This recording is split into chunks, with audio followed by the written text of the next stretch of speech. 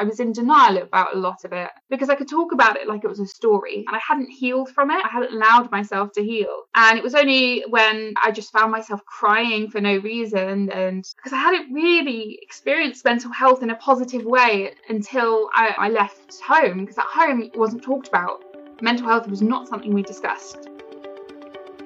Welcome to Hope to Recharge podcast. Thank you for joining me here again today. Every week we meet here to break the stigma around mental health and to bring you insight and inspiration and lots of practical tips from personal stories or professionals around the world that share how they turn their journey of mental health into healing or to thriving. Together we will break the stigma one story at a time. In mental health, together is always better. Thank you for joining me here today. I'm your host, Matana. Let's get started.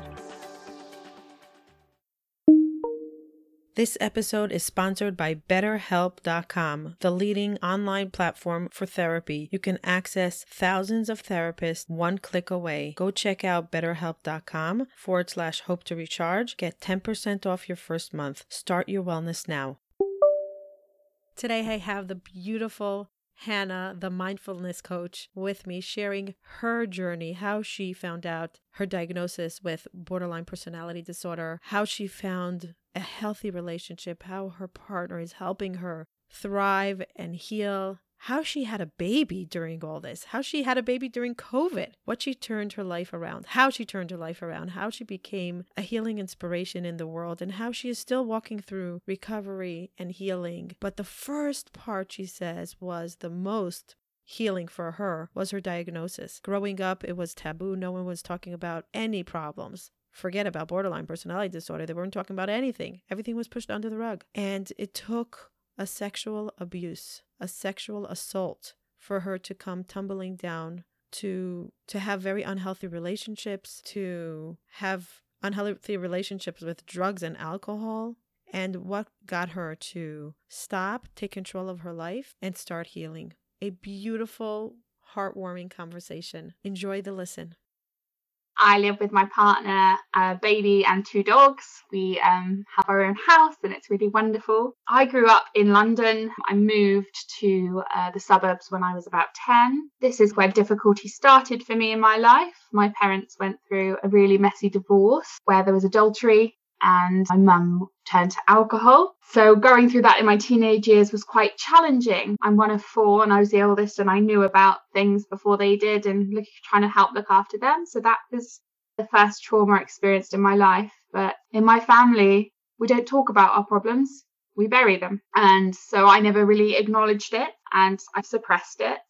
At 18, I moved out and I went to university, and that was okay. But I started, like I think most young adults, started really experimenting with alcohol and with narcotics. When I was 19, I was sexually assaulted. I was drugged and kidnapped by 2 men. And that's the turning point where perhaps is this whole nature-nurture argument, isn't it? That I may have had an underlying susceptibility to mental health, but that was definitely the trigger in my life that led me down this path. So your parents got divorced when you were 10. You were oldest of 4. You became the parent in the house and you were struggling with just walking through life. Yeah, definitely. I was bullied a bit at school. A lot of kids are these days. As you can tell, I'm a bit of an extrovert, so I was quite an easy target and had a lot going on in my personal life. So yeah, it was definitely a hard time. But my kind of mindset now is that everything that I've been through has led me to this moment, and everything I have in my life now, I'm very grateful for, and I wouldn't change it for anything. Wow, what a powerful statement to say. That's beautiful. So when you were 10 till 18, describe what it was like a day in your life. Who did you live with? Did you live with your mom or your dad? This is where it gets even weirder. So my parents they're divorced, but they live together, and my mum's boyfriend lives there too. Oh my goodness. So it's a very strange family unit. Very confusing for children. Yeah, and my dad was quite emotionally detached as well. So even though I had 2 dads, but one, like my biological dad, wasn't really there.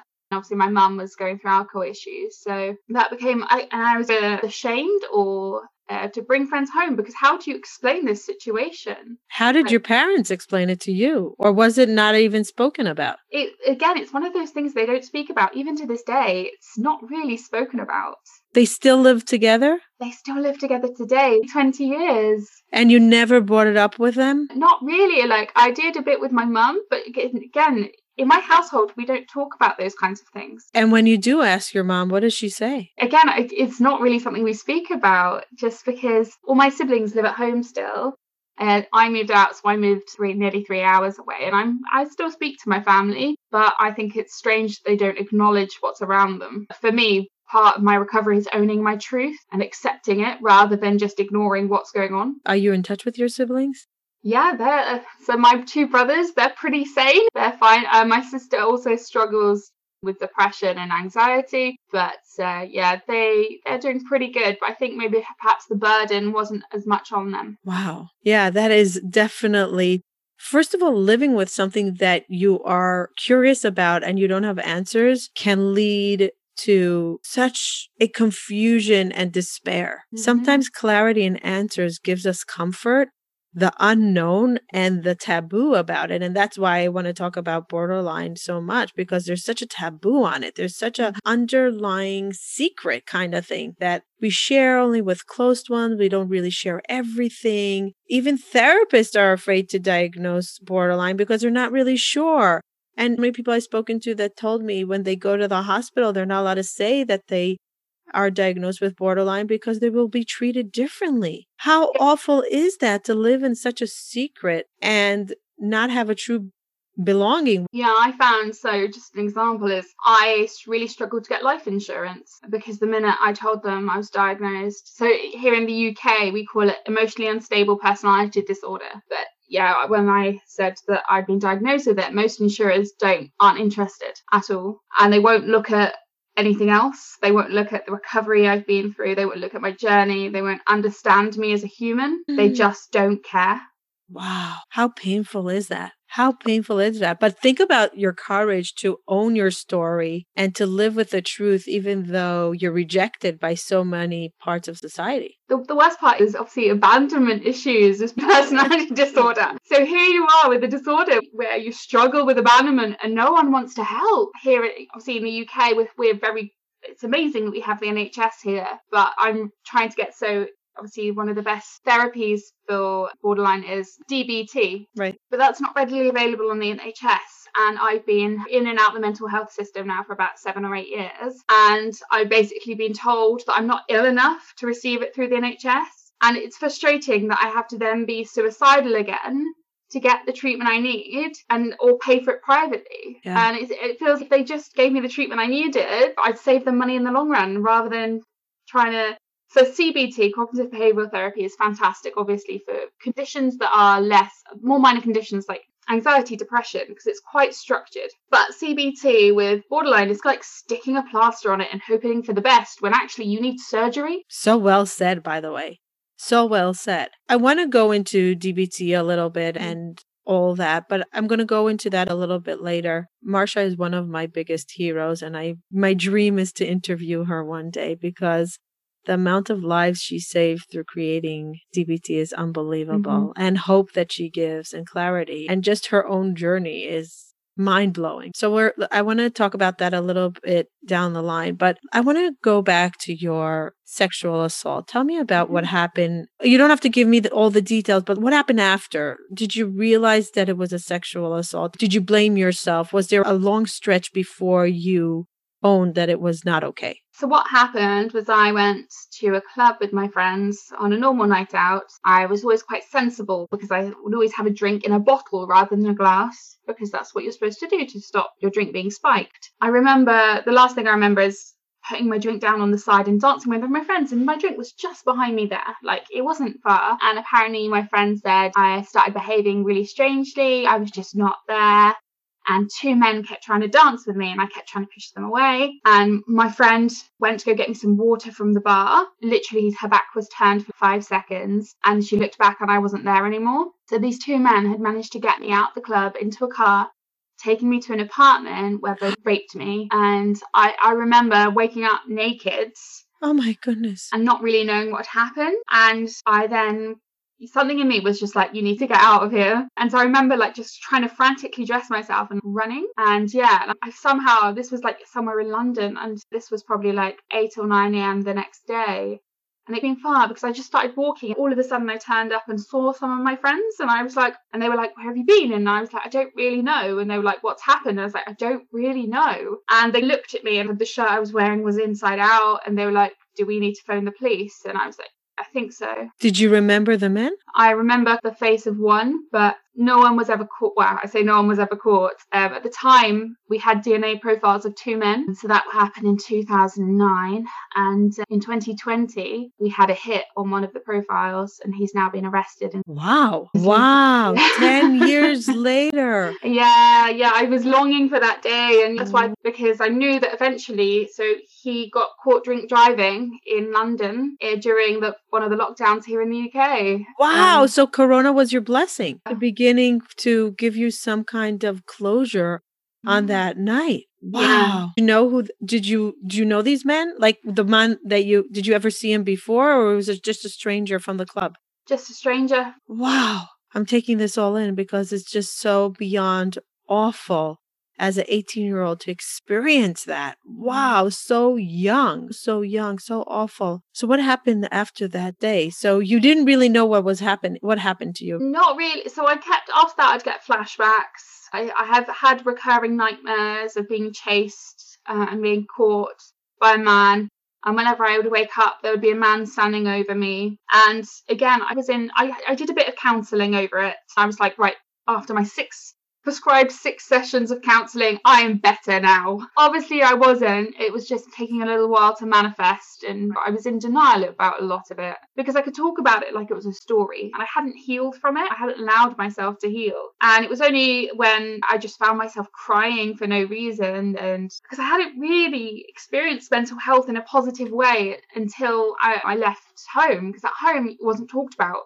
Mental health was not something we discussed. Our emotions, we dug them down and didn't deal with them. I found that I was crying for no reason, and I went to the doctors because I wasn't sleeping very well, and they were like, depression, is it? And I was like, no, because I smile all the time. So definitely couldn't be that.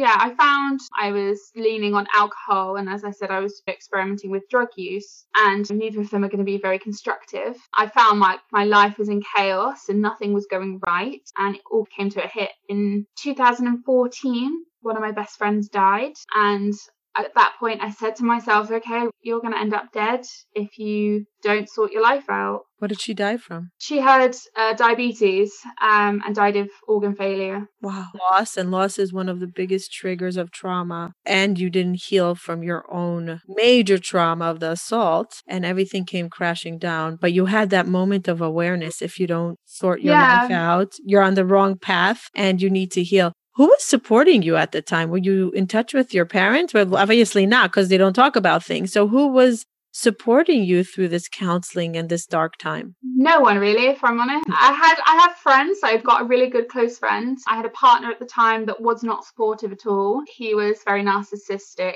and gaslighted me all the time, made me feel like everything was always my fault. So I'm not surprised that I felt that way. But yeah, when I decided that I didn't want to be alive and I didn't want to get up every day, that was a wake-up call for me. Instead of, I don't know, there was this determination in me that if I killed myself, they would win. Oh, wow. And you didn't want them to win. I love that awareness. If I kill myself, they will win. So I need to fight to live in order to choose life for myself. Were you suicidal?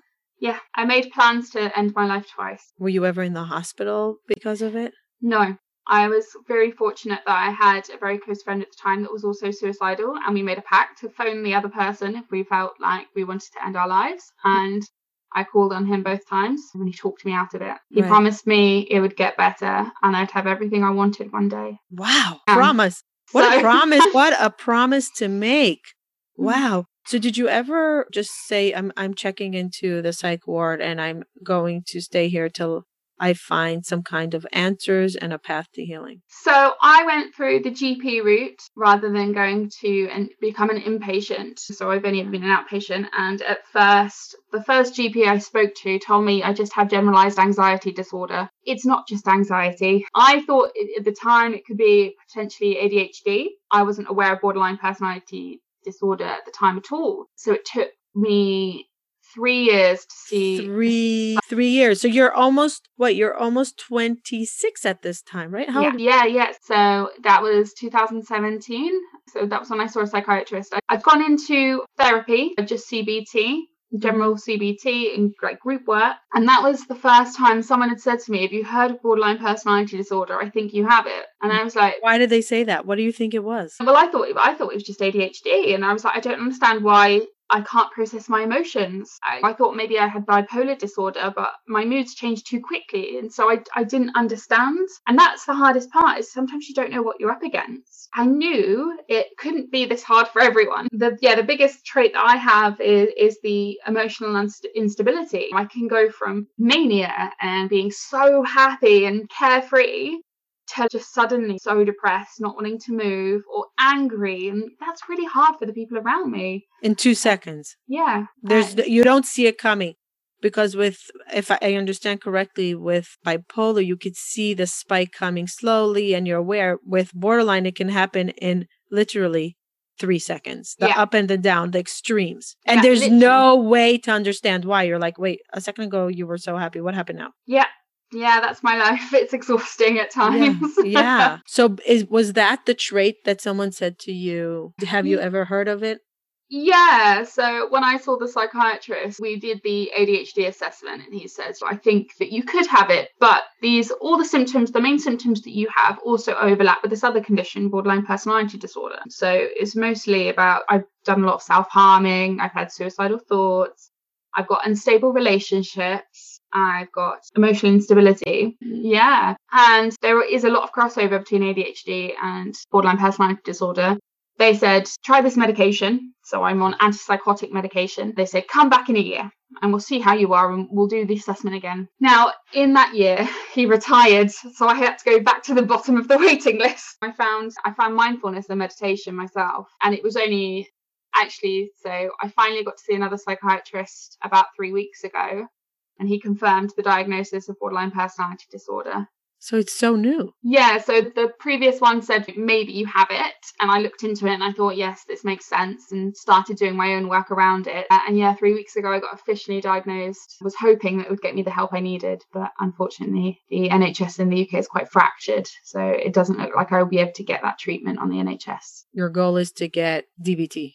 Yeah, so I want to get better. That's the goal. I'll try anything to get better. I'm on medication still, so I'm still medicated. And medication to me is a short-term solution. Right. I don't want to be taking pills every day for the rest of my life. And especially now I have a young son. I want to teach him all these wonderful, good skills to have a balanced life. And a healthy life. Yeah. I don't want him to ever have to go through what I did. And if I have a daughter, I definitely don't want her to go through what I had to go through to find this happy place. Did they explain to you that the sexual assault was the straw that broke the camel's back with your traits? Because they say that you often have traits, that there's a trauma that triggers borderline. Yeah, what was explained to me that was probably during my teen years, where my emotional resilience and emotional understanding was developing. I didn't have the space to do that. So it never developed. Just having the trauma on top was what then triggered this disorder. So the way they explained it to me is that over time, it might get better by itself as my emotional maturity developed, because I just never learned to develop it. What happened after you saw the psychiatrist when they told you that you're officially diagnosed with borderline personality disorder? Did they say to you, it's something you shouldn't share with people, it has a big stigma, if you go to the hospital, don't tell them? Was there any kind of shaming on that part? Not really from this psychiatrist. I must say that this one was fantastic, but it's the looks you get from people if you tell them. I'm very open about my mental health struggles, because I think the more people I can tell, the more people I can help. But most people haven't even heard of it. It's not as much of a big thing here in the UK. And if they have heard of it, it's all bad stories. All you hear about is the people that are really ill and really need help. And all you hear is about how they're manipulative or trying to seek attention and something like that. When actually, coming from through my eyes, they just want to be loved half the time, and they just haven't received that in their life. And I think that's really sad and upsetting, actually, that they behave in such a way for that reason. Having the disorder, I can see why they're doing it, which some people can't. Talk to me about your relationship. So you said that you are living with your fiance? Yeah, my partner is wonderful. He is absolutely amazing. He is the most patient man in the world. Is he the one that promised you that you will be okay and have everything you dreamt of?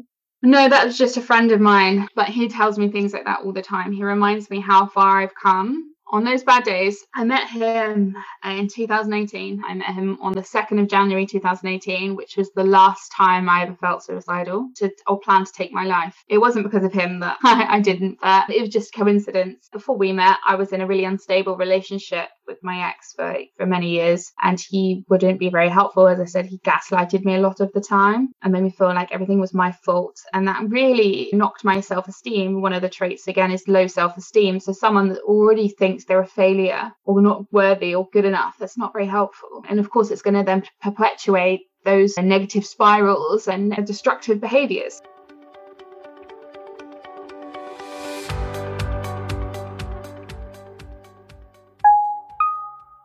Do you sometimes feel stuck? Do you wish you can be somewhere else? Do you have a vision of where you want to get to, but you just don't know what the first step to take in order to get to that life that you're dreaming of? Many people ask me, what did I do in order to create this wellness that I'm living in? How did I shift from deep depression, from extreme anxiety to a thriving life, to a productive life, to a life full of joy? I put many things into practice, and it's every single day. Many of you know that it's gratitude, a healthy mindset, boundaries, self-love, and one of the most important things that many people don't speak about, forgiveness. Self-forgiveness and forgiveness to others. Essential for healing. If you want to work one-on-one with me in order to move forward towards that dream life that you have a vision of, click the link below in the show notes. It's a custom-made program for you, one-on-one with me. We will develop a concrete program that you can implement in your life so you can create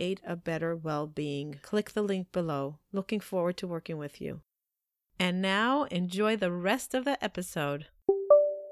My partner, he's been the complete opposite. He reminds me every day how good I'm doing. He reminds me how much good I bring to the world. Wow. And he's, as I said, the most patient man in the world, because he knows I can't help it sometimes. If I lose my temper over something small, he knows that I don't mean it. Or if I say something out like spiteful, really out of anger, he knows I don't mean it. He lets me calm down, come back, and we'll talk about it. Wow. How does he know to be so patient? Who taught him? I have no idea. He's the most laid back person ever, which can be frustrating in itself. Wow. And you met him how? We met at a funeral. One of our mutual friends passed away from cancer in 2017.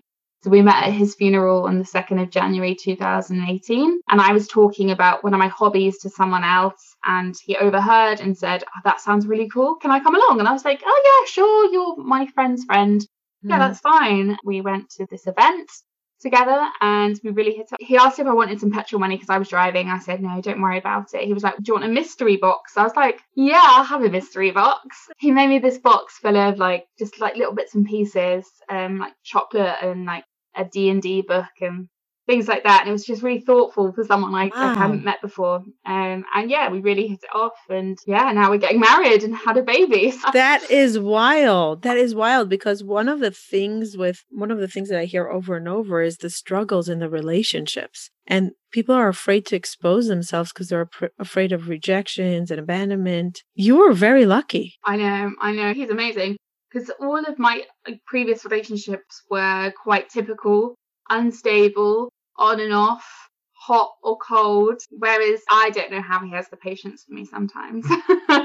So that's my next question. What does he do in order to deal with the ups and downs and all the instabilities, because it can be really challenging for someone that supports. Yeah, absolutely. So first of all, we have a really great communication between us, and I'm always very vocal about how I'm feeling. So he really tries to make sure that I'm doing all the things to help keep balance in my life. Last year, I qualified as a mindfulness teacher. I found mindfulness meditation in 2016, 17. When I was on the waiting list to see the psychiatrist, one of my friends asked me to go to a class with her, and I thought, well, it's rubbish, isn't it? But you know what? I went along quite open person. I went along to my first class, and it was the first time that I could really just accept everything I had that day. So fast?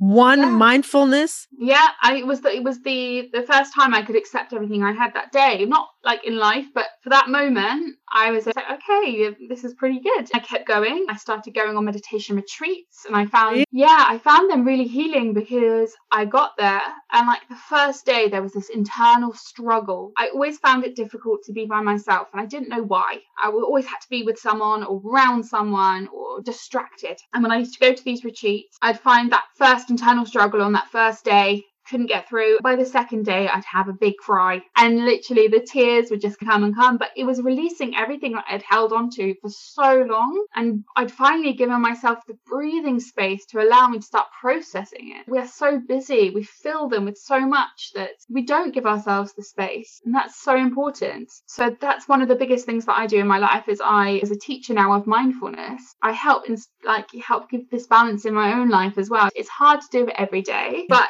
it's what we can do in our lifestyle that makes the biggest change. It did for me anyway. I don't go out partying every weekend now. If I'm up till 10:30, that's a late night. Present, and you're okay with silence, which before you were craving noise in order to mask the pain. Yeah, absolutely. But that's the biggest sign of healing, the ability to be in silence. And being with yourself, I think. Having borderline means you low self-esteem and the self-hatred that's perpetuated around, because you will act out sometimes. You'll say things that you don't mean. You'll do something that you don't mean. You'll blame yourself. You may self-harm or something else, or build up as a negative cycle. You get trapped in this trap. There's so much shame involved with things that you're like, wait, did I do that? Was that me? And there's so much negative talk, right? Yeah, definitely. There's been a few events in my life that I'm not proud of at all. And the way I've acted, it's almost like something in my seat inside me just like snap. And you become so obsessed about having to do something or getting out of there. It doesn't matter who you hurt or what you say, or like in an argument, sometimes you snap and it's not you. Right. But for me, I'm quite fortunate. I know when that moment's coming and I have to walk away. With my current partner, if I say, I just need 5 minutes, just leave me alone, then we do that. We go and sit, we have 5 minutes, I calm down, we talk. Whereas as I said with previous partners, they'll keep at me, and that's when I just see red. Yeah. Literally, it's like I would not be smiling like this. You're so brave to have a baby during this. Were you scared of your hormone changes and how it's going to affect your mood stabilities and all that? Yeah. So at the end of 2019, I finally came off medication. Oh, you're off of medication now? I'm back on it now. Oh, okay. Yeah. And they paused there. What was it like to get off of it? I was so proud of myself, because I'd been on it for that point for 3 or 4 years. And it was gradual. I just want to make it clear to people that are listening. It has to be with a doctor. It has to be very careful. It's not for everyone. Not for everyone at all. Most people need to be on medication for the rest of their lives, and it saves their lives. So you are lucky that you were going through that phase of being courageous to say, I could get off of the medication, and you had somebody walking you through it. But it's not something that we recommend to do on your own. Oh, no. So I slowly reduced it over the course of 12 months. Like, it wasn't a quick decision, right, because we knew we wanted to start a family. So I wanted to minimize the risk to my baby. And I felt coming off medication would be the right choice. And I would always have the option to go back on. Do you feel that mindfulness was the key that helped you get off of the medication? I definitely think so. Where my mindset is now is completely different to where it was 4 or 5 years ago. And being able to live in the moment and being aware of your thought is such a powerful thing. Yeah. So I ended up going back onto medication at my 12-week scan because obviously last year the world fell apart. So wait, you got off. I want to just go through the timeline. Yeah. It took you 12 months to get off medication because you knew that getting pregnant on medication can be a risk to the baby. And you got pregnant. Yeah, so I came off medication in December and I was pregnant by February. Okay. You're pregnant for 3 months. How are you feeling the first trimester? So we found out we were expecting on, I think it was the 22nd of March 2020. The Prime Minister had just announced the first national lockdown. All of a sudden, I knew I was bringing a life into this world. Oh my goodness. And I didn't know what to do, if I'm honest. It's nothing you could have even expected. I think had we not already been pregnant, we would have put having a baby on hold, but It was too late by then. Wow. Yeah, it felt like the world was falling apart, which obviously it was. And suddenly the biggest fear I had that was my entire pregnancy was going to be in lockdown and with this virus, which obviously then became true because here we are again in the UK in another national lockdown. And we're not looking at a normal kind of future life until June at the earliest. So what happened after your 12-week scan? Were you emotionally a wreck? Were you crying, moods up and down, your physical being? What was that like? First trimester was the hardest. I had morning sickness. My emotions were all over the place. I was sleeping so much. I was in bed by 8 p.m. every night. But I went back onto the quetiapine. So that's what I'm on, quetiapine. I found that second trimester was a lot better.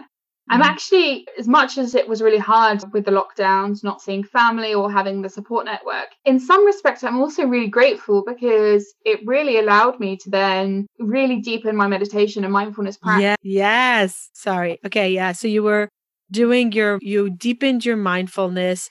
You're in lockdown. You went back on your medication. How are you feeling second trimester?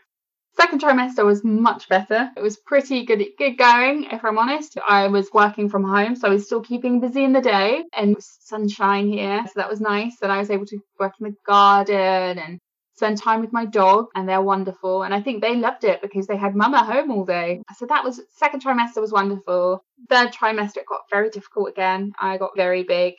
There was talk of a big baby and I was planning a home birth to stay away from hospitals, and I was full of anxiety because I was scared to be induced. I was scared of C-section, and yeah, it was hard then. And as I wasn't working, it was very much hard to bring that routine back and structure back into my day. I gave birth on the 3rd of December to my beautiful baby boy. Yeah. We were induced on the 2nd, 28 labour. He did not want to come and he ended up going brachycardic and I ended up in an emergency C-section. Wow. During the heat of COVID in London. It was the heat of your second real shutdown. Everything was unfolding right then. Yeah, so we just come out of lockdown again just before Christmas, and yeah, so that wasn't ideal. I bet he's not met my family. He's luckily met my partner's family, but because we don't live near them, he hasn't met like his grandparents yet. So you did this all on your own with your partner? No support? Not really, no. You came home. Wait, one second. Let's let mental illness aside. Let's talk about motherhood, coming home after emergency section during COVID with no support. How did you do that? My partner, I have to sing his praises here. So he had 3 weeks off work and he did so much. My job was just to feed because we're big advocates of breastfeeding. And so that's all I had to nail in those 3 weeks. He would do everything else. And he did. But just showering would be probably a huge event for you after a C-section. The first 10 days are brutal. Yeah, I was still on strong painkillers.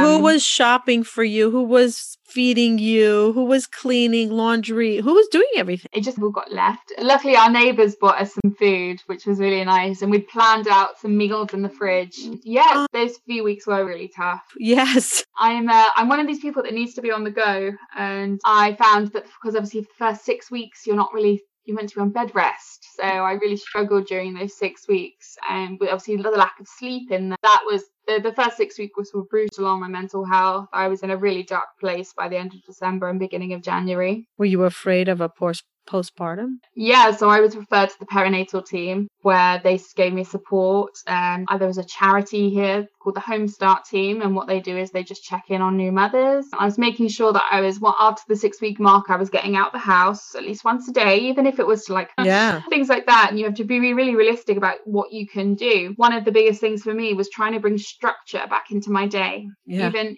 in some small way. Obviously, that's really hard with a baby. Very.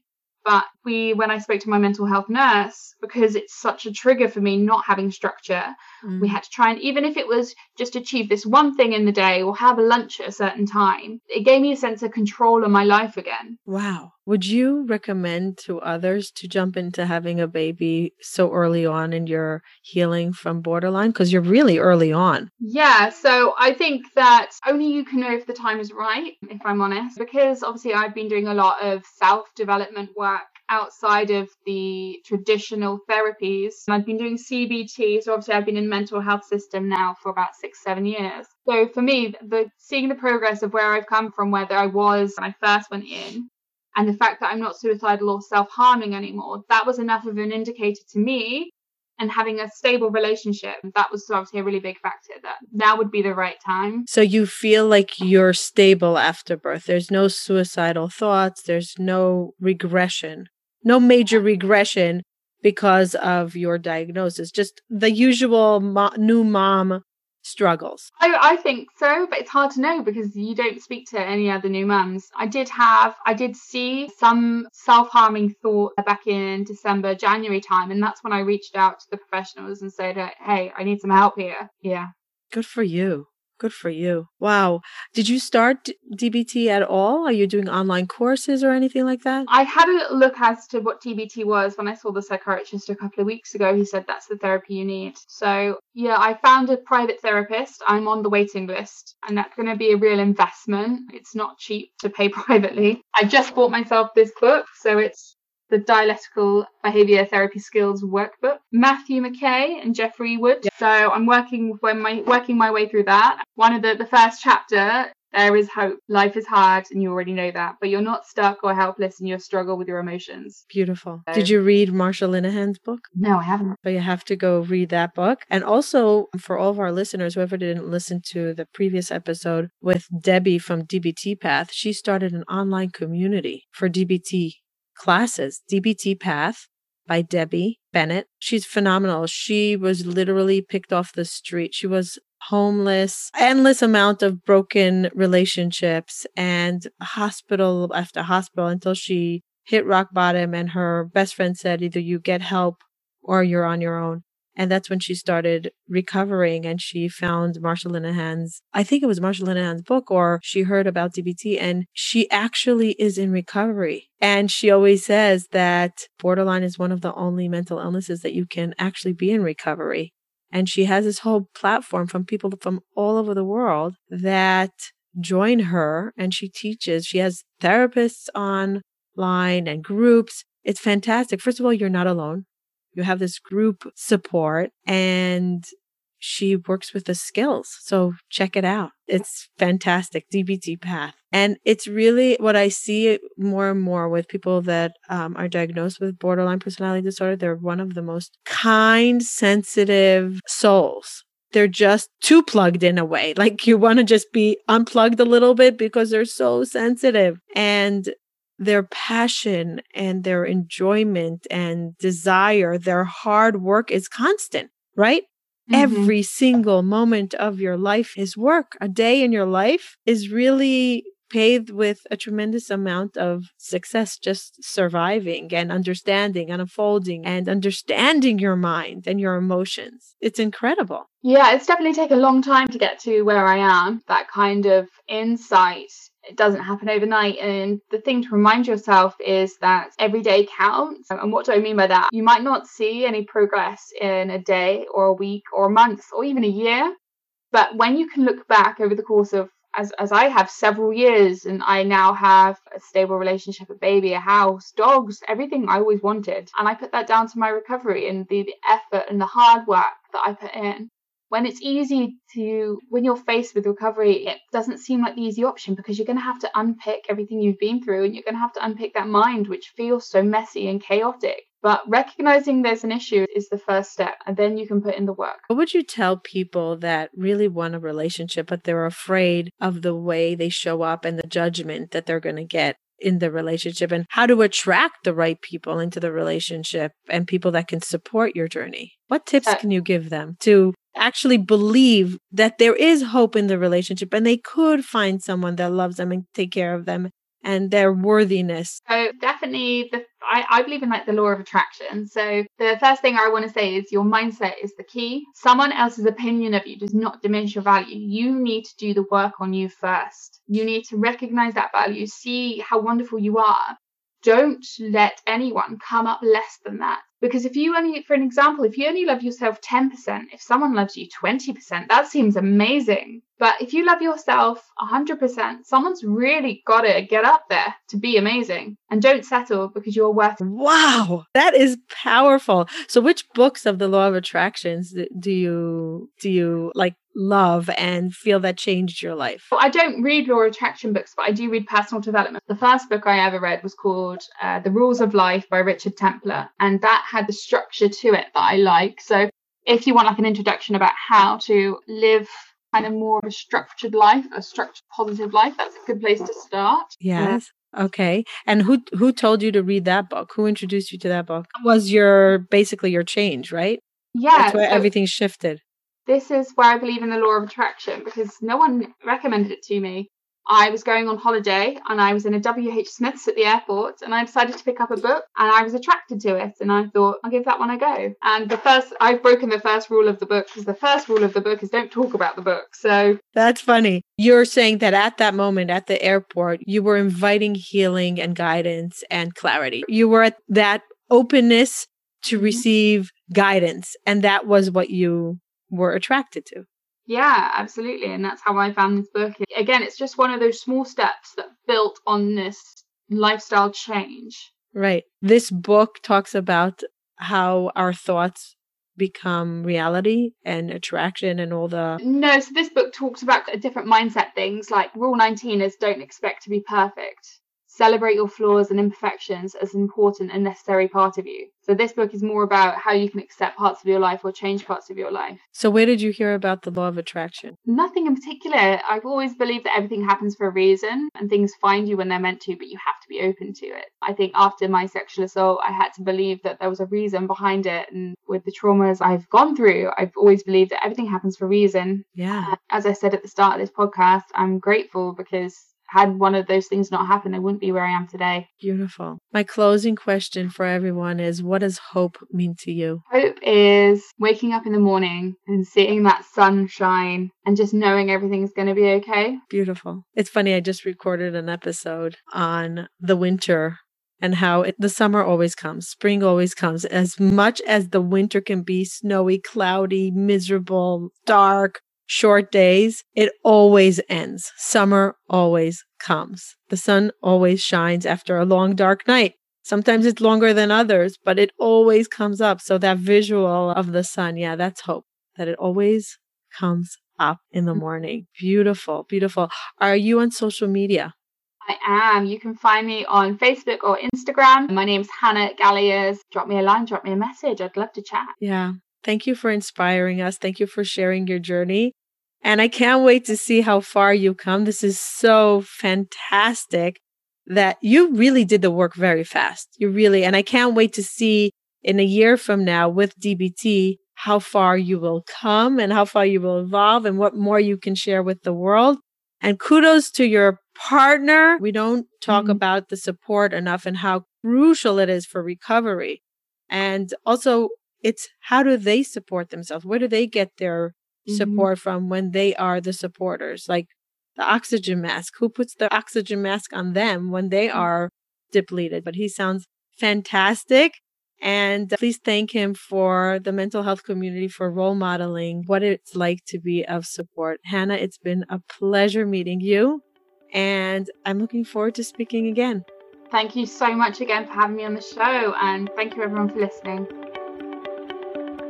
Thank you for listening till the end. We highly appreciate all of our listeners. And Mental Health Together is better. You being here means a tremendous amount to us. If you enjoyed this episode and you would like some extra boost of information and inspiration that is not on the podcast, you can go to our website, hopetorecharge.com. There's some premium content that for the cost of a cup of coffee, you can download some amazing information that will help you, a tool that will guide you through life. So don't skip a beat. Don't hesitate. Go to hopetorecharge.com and see what other offerings we have there for your mental health well-being. Thank you for joining us. And remember, if you enjoyed this and you want to say thank you, the best way of gratitude will be by you leaving a review or a comment or sharing this with a loved one. There is no greater form of gratitude for us. Thank you. Bye till next time.